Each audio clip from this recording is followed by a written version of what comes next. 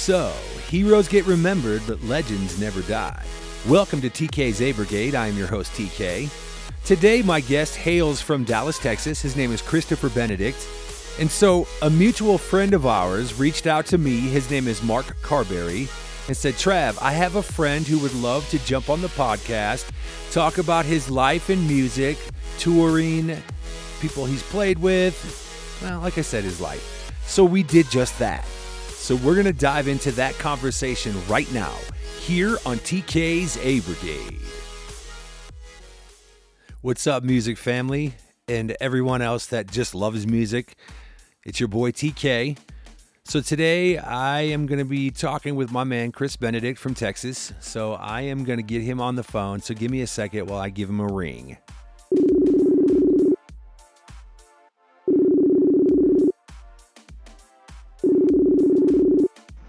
Hello. Chris, man, what's up? It's TK. Hey, how's it going, buddy? Oh, man, it's going great, brother. How are you? Good. Sorry about getting confused on the time issue thing. Oh, it ain't even a thing, my friend. I understand you're in Central and I'm in Mountain, so it's all good. But how's your day been going, brother? I'm doing good, dude. Sitting in Dallas. Nice day. Beautiful sunshine, you know. Nice, man. Texas, man. Good to be. I just moved back here about 3 months ago. And Okay. putting together some stuff for my band to start doing some national shows, you know. Okay. Nice. Opening some concerts and talking to Dave Evans very regularly, the guy that was the original singer from AC/DC, and I might go down and tour with him a little bit in South America sometime next year. So, Well, nice. Well, let's do this, man. Let's start from the beginning. okay. Because I would love to hear how your journey began. Big shout out to Mark Carberry for getting us connected, by the way. I just have to give Carberry a shout out because he really he made it happen. So big shout out to him. But thank you for coming on today, prayers man. for him too to get better, you know. Yes, man. I want him Yes, to come I've been down praying here for and him. beat some drums for me. You know? do. That would be that'd be awesome, man. We're talking about it. He's just got to get a little better first. So, you know. Well, I'm definitely in prayer for Mark because that is important, and I definitely want to see him get better for sure. So. Yeah. But yeah, man. So why don't you just kind of start from the beginning and just kind of give me a a rundown of how you got into music? You know, what influenced you, that kind of thing. Well, I went to Arts Magnet in Dallas when I was in high school, and had a really good guitar teacher there named Chuck Pangburn, who played on all the jingles for Coke and Pepsi, and got my start there, and played on the road. Had a band called Short Notice in 1981. We played the Texas Music Hour, which was a live 45-minute broadcast. And Okay. after that, I had a cover band called Warrior, and we used to play the same circuit as Sweet Savage and Pantera here in Texas before Pantera hit it big. And did a lot of stuff out in Pantera. LA. Nice. Moved out to LA, and we played every place. Everywhere on the Sunset Strip, the Roxy, the Whiskey, Gazzarri's, the Troubadour, and we did Cabo Wabo for Van Halen twice. That was in my band called Thieves and Lovers. And yeah, we had a lot of fun, dude. We rocked the Strip. We played the Whiskey on New Year's Eve one time. And actually, I think Stone Temple used to open for us. They were called Mighty Joe Young. Stone Temple, baby. One of my favorite bands, They're man. huge, dude, you know? Yeah. It was funny yes. when they played with us, nobody got it because they didn't have the long hair and they didn't have guitar solos, really, you know? Yep. And LA back then was such a hair guitar solo, but so, you know, more power to them, and they got some great songs, you know, great songs. For sure, man. So, okay, so you said you were playing in 81. So when did you actually start playing guitar? Like, at what age did you pick the axe up? Probably 14, 15. Okay. And just, you know. And you're from Texas originally? Yeah, you grew up I'm from in Dallas originally. Okay. I've lived in LA we lived there for 12 years. I lived in Seattle for a while. Oh yeah, the grunge scene for Pennsylvania sure. for a while and opened a bunch of shows for Kicks, and moved to Dallas, moved to Idaho, and came back to Dallas finally, brother. I'm home. Wow. Wow. And that doesn't count for all the years I spent playing on the road, you know. Tell me about that, man. How was touring, bro? What was that like? Cool and not cool. You know what I mean? It's fun when you're up on stage, but it can be pretty wearing, you know. I was on the road like 14 years in a row, and you Wow. can get burnt out on it like anything else. But I Absolutely. miss it, and I'm ready to start doing it again now. So Okay. Okay. So we're talking like van? Are we talking like tour bus? every scenario imaginable. I Okay. played in bands that did the Hilton and Sheridan resorts, right? Okay. Those bands look pretty good, and then played the rock and roll thing. It's usually a bus, you know. And it was a lot of fun, dude. It was a lot of fun. So I miss doing it. I spent a lot of time uh, babysitting my band members over the years, which is really funny because I'm younger than most of those guys. So, Right. um, you know, um, trying to get five guys on stage sober, ready to do their thing, sometimes is tough in rock and roll. Amen. That's true, bro. Like I hate to say it, but man, it became a cliche at such an early time in rock and roll where if you weren't drunk or high, then you weren't part of the crew. And it's like I don't know, man. The cliche died. I'm thankful that the cliche died because you see guys like Head from Korn. He gave his life to Jesus and he got sober, and then guys started getting sober and really started to hone their craft and really take music serious. Because I don't know. I don't want to speak for those bands in the 80s or even the 70s that they rocked out, but a lot of them admit that they were either high or drunk all the time. So I don't know. For me, like I could never perform that way. I don't know. Me I personally, got out of that lifestyle when I was about 30. We were playing LA and we did everything, when in Rome, do as the Romans do, right? And okay. we partied a lot, dude. And then I got to a place where I just couldn't do it anymore. And so I gave it up, you know, um, and have been, for the most part, on the straight and narrow. I've slipped up a couple times since then, but Jesus is the only reason I'm here, bro. You know. Amen. Yeah, no, I'm with you, man. It's funny, man. I grew up on the '80s Christian rock, hair rock, but I also would sneak down to the neighbors and listen to Guns N' Roses or Metallica or, like Skid Row or Motley Crue. But it was funny because on the Christian side of it, we always had like Petra and what was the other Christian bands? There was like Demon Hunter, like came out in the '90s, but they were a little heavier than the hair rock bands. But it's funny, music can definitely, however you present it, whether you present it in a way where you're glorifying God or you presenting it in a way where you're just, you're wilding out and having fun. I think it's interesting the outcome because you see a lot of these artists, like you hear Ozzy's background and all the things that he went through. And so you're in LA, you're touring around LA, you're touring around the country. Did you ever take it over to Europe or, over across the pond? Just Cabo a couple times, and we for Van Halen, which was really, there's a funny story to that. So we played down there, and the caretaker that took care of all Sammy Hagar's stuff got his dune buggy out, and we took a picture of us on it, right? Okay. The next time we played the Whiskey a Go Go, we used that picture in our ad, and Sammy saw it. So we thought we were in trouble with royalty of rock and roll, and he said, call the club and see what kind of numbers they did. And it wasn't hard to get people to go to Cabo Wabo, And so we Right. did good numbers. And he said, invite him back and 5-star him everything. So we got to go play down there again. That was cool, Nice. It was really cool. But I got a picture of us sitting on that dune buggy I'll send to you. That'd be cool, man. That'd be cool. So would you say like Van Halen is like your biggest influence musically, or who would you say is your biggest influence musically? Man, I go all the way back to B.B. King, and all the blues guys when I was learning to play, because a lot of rock guitars just blues sped up, and got into those. But as far as bands, I was a big Zeppelin fan at one time. Okay. Still am. Loved the energy of Van Halen, Right, right. Um, got to meet Dime a couple of times, like Pantera, you know. We opened for King's X one time at the Canning Club in Dallas. Oh boy. Wow.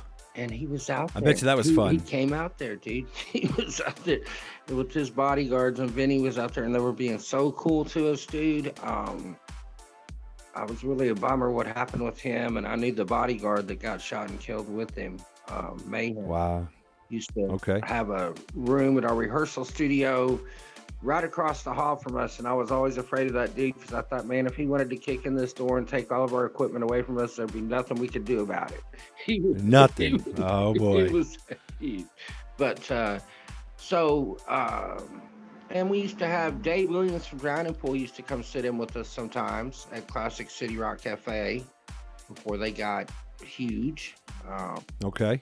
And so, Wow. I don't know. My thing with music is I basically like everything that doesn't suck, and I do a solo act here sometimes, and I just put on my backing tracks and play blues and country and jazz and all this stuff. You know what I mean?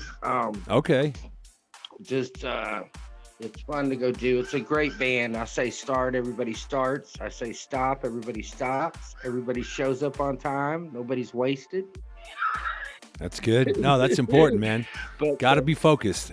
But I'm doing the band thing too. I came down here and got with Billy Pixley, who played with Nazareth for years, and Okay. got a studio at his place, and we've been working on some music for that too.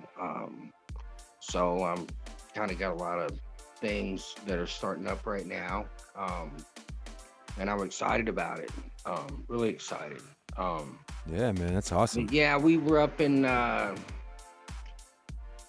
we were in Seattle for a while, and we had an independently released CD, and we were running about $7,000 a week in radio ads and netting about $11,000 a week in sales. That's back when they had CD stores, right? Oh yeah, I remember those days. And dude, that was awesome, and you can't do that anymore. Right.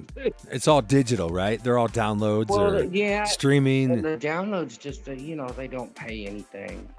No. Yeah, they're designed that way, right? Because the record labels realized that they couldn't sign people anymore and actually sell records. So they're like, oh, you know what we're going to do is we're going to take the music off the streets and we're just going to put it on a platform where kids can buy it for a fraction of what it costs the artist to record. Yeah. And then we're going to pay the artist even a fraction of that. And we're going to make all the money. I mean, if you look at the platforms currently, that's exactly what's happening. Is, you can have 100,000 downloads and get paid $3,000. It's like, are you serious? 100,000 records, man. You're making, if you got a good deal, you're making at least $30,000. Right. Right. So, any more of these times, I mean, Lars Ulrich and I, when Napster came out, Lars Ulrich was a huge advocate for not allowing free streaming platforms to just stream your music for no cost. Right. Because people weren't getting paid for their work. And it's like, since when are we working for the Salvation Army, right? You know what I mean? So, dude, I do. My current publisher, I think I get 2 cents a download. Okay. Which is okay.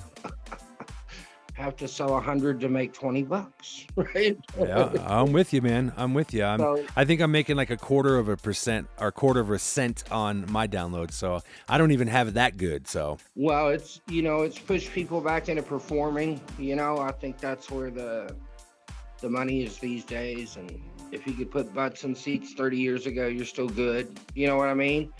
Oh yeah. But as far as people coming out of the gate now, man, it's tough. The old record company thing where you get a record deal, they put you on tour, they put you on the radio. That's all gone, dude. Right. It's all gone. Spoke to my attorney in LA a while back, and he told me point blank, and he's one of the big guys in LA. He told me that his friends used to own the record business, and now they own the internet. Wow, which is very true. Yeah. I hate to say it, man. That's crazy. It is. All right, so what is your strongest instrument, whether vocals, guitar, drums, bass? What do you feel like absolutely at home with? Well, guitar. you know, Okay. and vocals too. I don't know if you see my YouTube channel, but I got some. Oh yeah, yeah, yeah. Um, so I do both. I wouldn't really call what I do singing, but Okay. but I'm really more of a guitar player, and Okay. we didn't focus on a lot of that. In Endangered Species, we were more groove oriented, but I'm ready to record some stuff that where I get to play around a little bit, show off. You know, uh, will be fun. You know? All right. So since guitar is your instrument of choice, who of all the guitarists in the world, man, who would you say like that you most admire as far as style and just chops and everything? Well, I like. You ever heard of Frank Marino and Mahogany Rush? I have not, but I will look them up. Dude, he is awesome. There was a guy here in Texas that was a legend that passed away a couple years ago named Bugs Henderson. Uh, Okay. he was one of my favorites. But if you had to pick one guitar player out of all, probably Jimmy Page for me. Page. Okay. Okay. You know, and probably I mean, Eddie. legend, right? Probably him and Eddie, probably side by side. And Ted Nugent. I used to be a Ted Nugent freak. Freak even. I love it. My first band, we played originals and Ted Nugent, and that's all we played. I was 14 years old. Wow. Playing Ted Nugent covers, man. That's crazy. Yeah, Cat Scratch Fever, baby. That's old school, man. That's like, what is that? Like early 80s? Yeah, I was like 14 when we did that. But Wow. I like Ted. You know, I like guitar solos, dude. You know, Yeah, yeah. Oh, yeah. like that I Live do. I'm with Zeppelin you. album. They're all over the place, and hell, John Paul Jones plays out. I mean, they're just outrageous musicians. You know, the energy they put out and stuff. And Van Halen, same thing. I've seen them in concert with David and with Sammy, and they were good both times. You know, really Yeah. good, really, really, really good.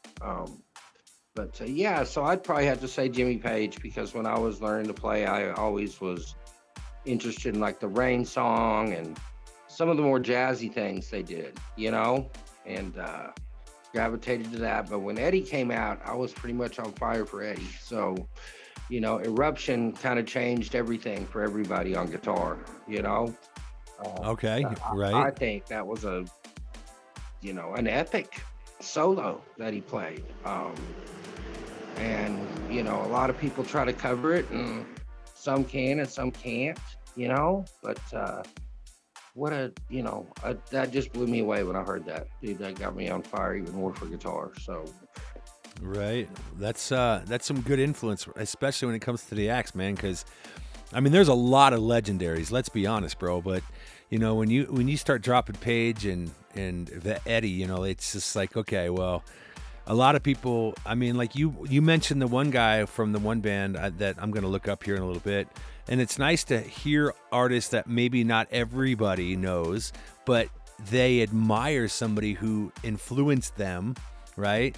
Because for me, like, I grew up listening to all styles of music, so I was influenced vocally by, you know, heavy rockers to hip hop to R&B. right. So it's like, who's my number one? Like, if someone asked me that question, I wouldn't honestly be able to say number one, like, because I like so many and I like so many styles that it's hard to say, well, one. But I'm with you, bro, as far as, you know, just looking at the array of different talent and saying, okay, well, I got a little bit from here and I got a little bit from there, so it gives you that kind of smorgasbord of opportunity. So I like that, man. That's good.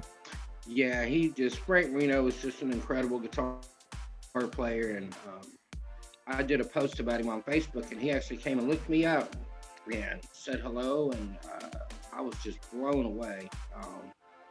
He's just incredible, you know. That's awesome. It's his solo, he's got a blues tune on there called King Bee Baby, and I've learned every lick off of it. You know what I mean? Nice, man. Nice. I like. All right. But yeah, dude. So yeah, check that out. I'll even send that to you. I'll send that. Cool. I like that. All right, I got a couple questions before we wrap this up, man. Through all of your tour days and all of your time on the road and all the venues that you've ever played, what was your most favorite venue that you got to play? Probably Reunion Arena here in Dallas. We played And halftime for the hometown, like National that. Indoor Rugby Championship, and it was 30,000 people, and it was rocking. You know, Okay.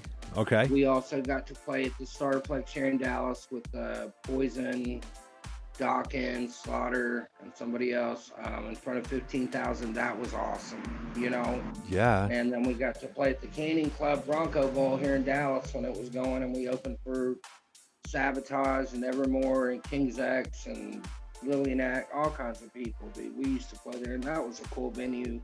Um, it's just fun to get up on the stage in front of that many people, you know? Yes.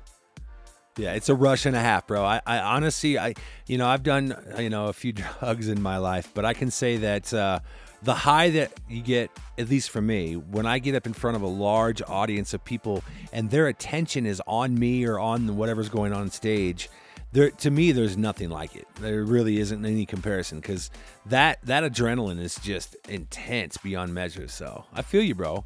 That was going to be my next question too. Was what's the largest crowd that you've ever gotten to play in front of? That was it, 30,000.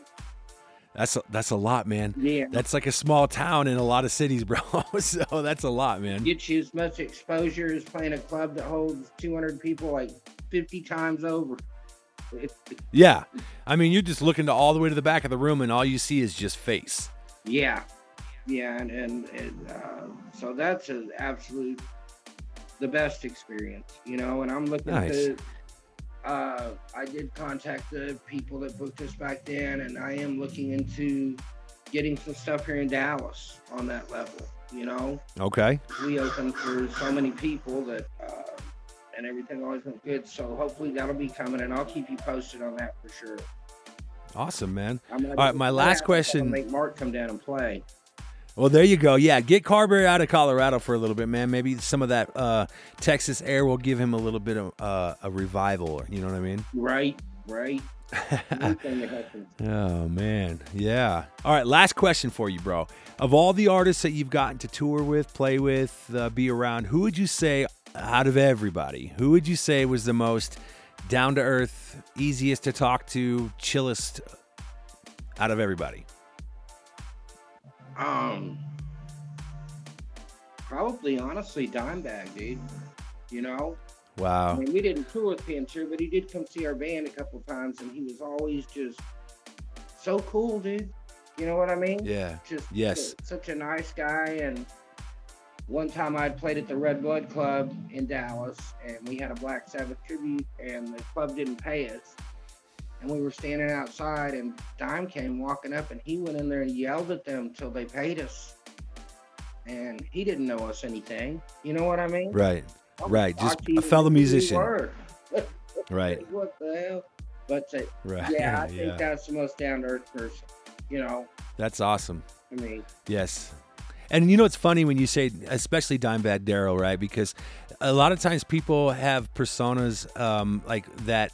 At least the mainstream public might view somebody a certain way or have a certain opinion about somebody, and then you actually get to meet that person, and you're like, you're nothing like what people perceive you to be. And then it's funny because then the people that you think are going to be nice or easy to talk to ends up being the opposite, and you're like, I never want to meet that person again. So it's nice to hear that because, again, a lot of times, you hear about artists that are, oh, that guy was an a-hole or this person was not friendly and this and that, and you don't know the full circumstances to why they were that way in that moment. But I think a lot of times people forget that artists are people too. So, when they get inundated all the time with autographs and photos and people want to share their life story, it's like, man, can I just have a moment, in my own bubble? So yeah, but that's cool to hear. You always have to stay humble, Amen. I agree. Because I did some writing with B.J. Thomas. He is Mr. Rain. I do not. Raindrops keep falling on my head. Oh, I think, we talked about that when we first talked. Yes, now I remember. Yeah, you mentioned that. When we were riding together one day, he said, be nice to everybody you meet on the way up because you're going to see them all on the way down. Oh, wow. That's a good phrase. I like that. So be kind to folks, Yeah. That's good, man. That's good. Well, brother, man, it was an awesome opportunity. What are you? I got to wrap this up, man. But why don't you tell everybody what you're going to be doing here the rest of 23 and into 24? Well, probably Monsters of Rock Cruise coming up in 24, Okay.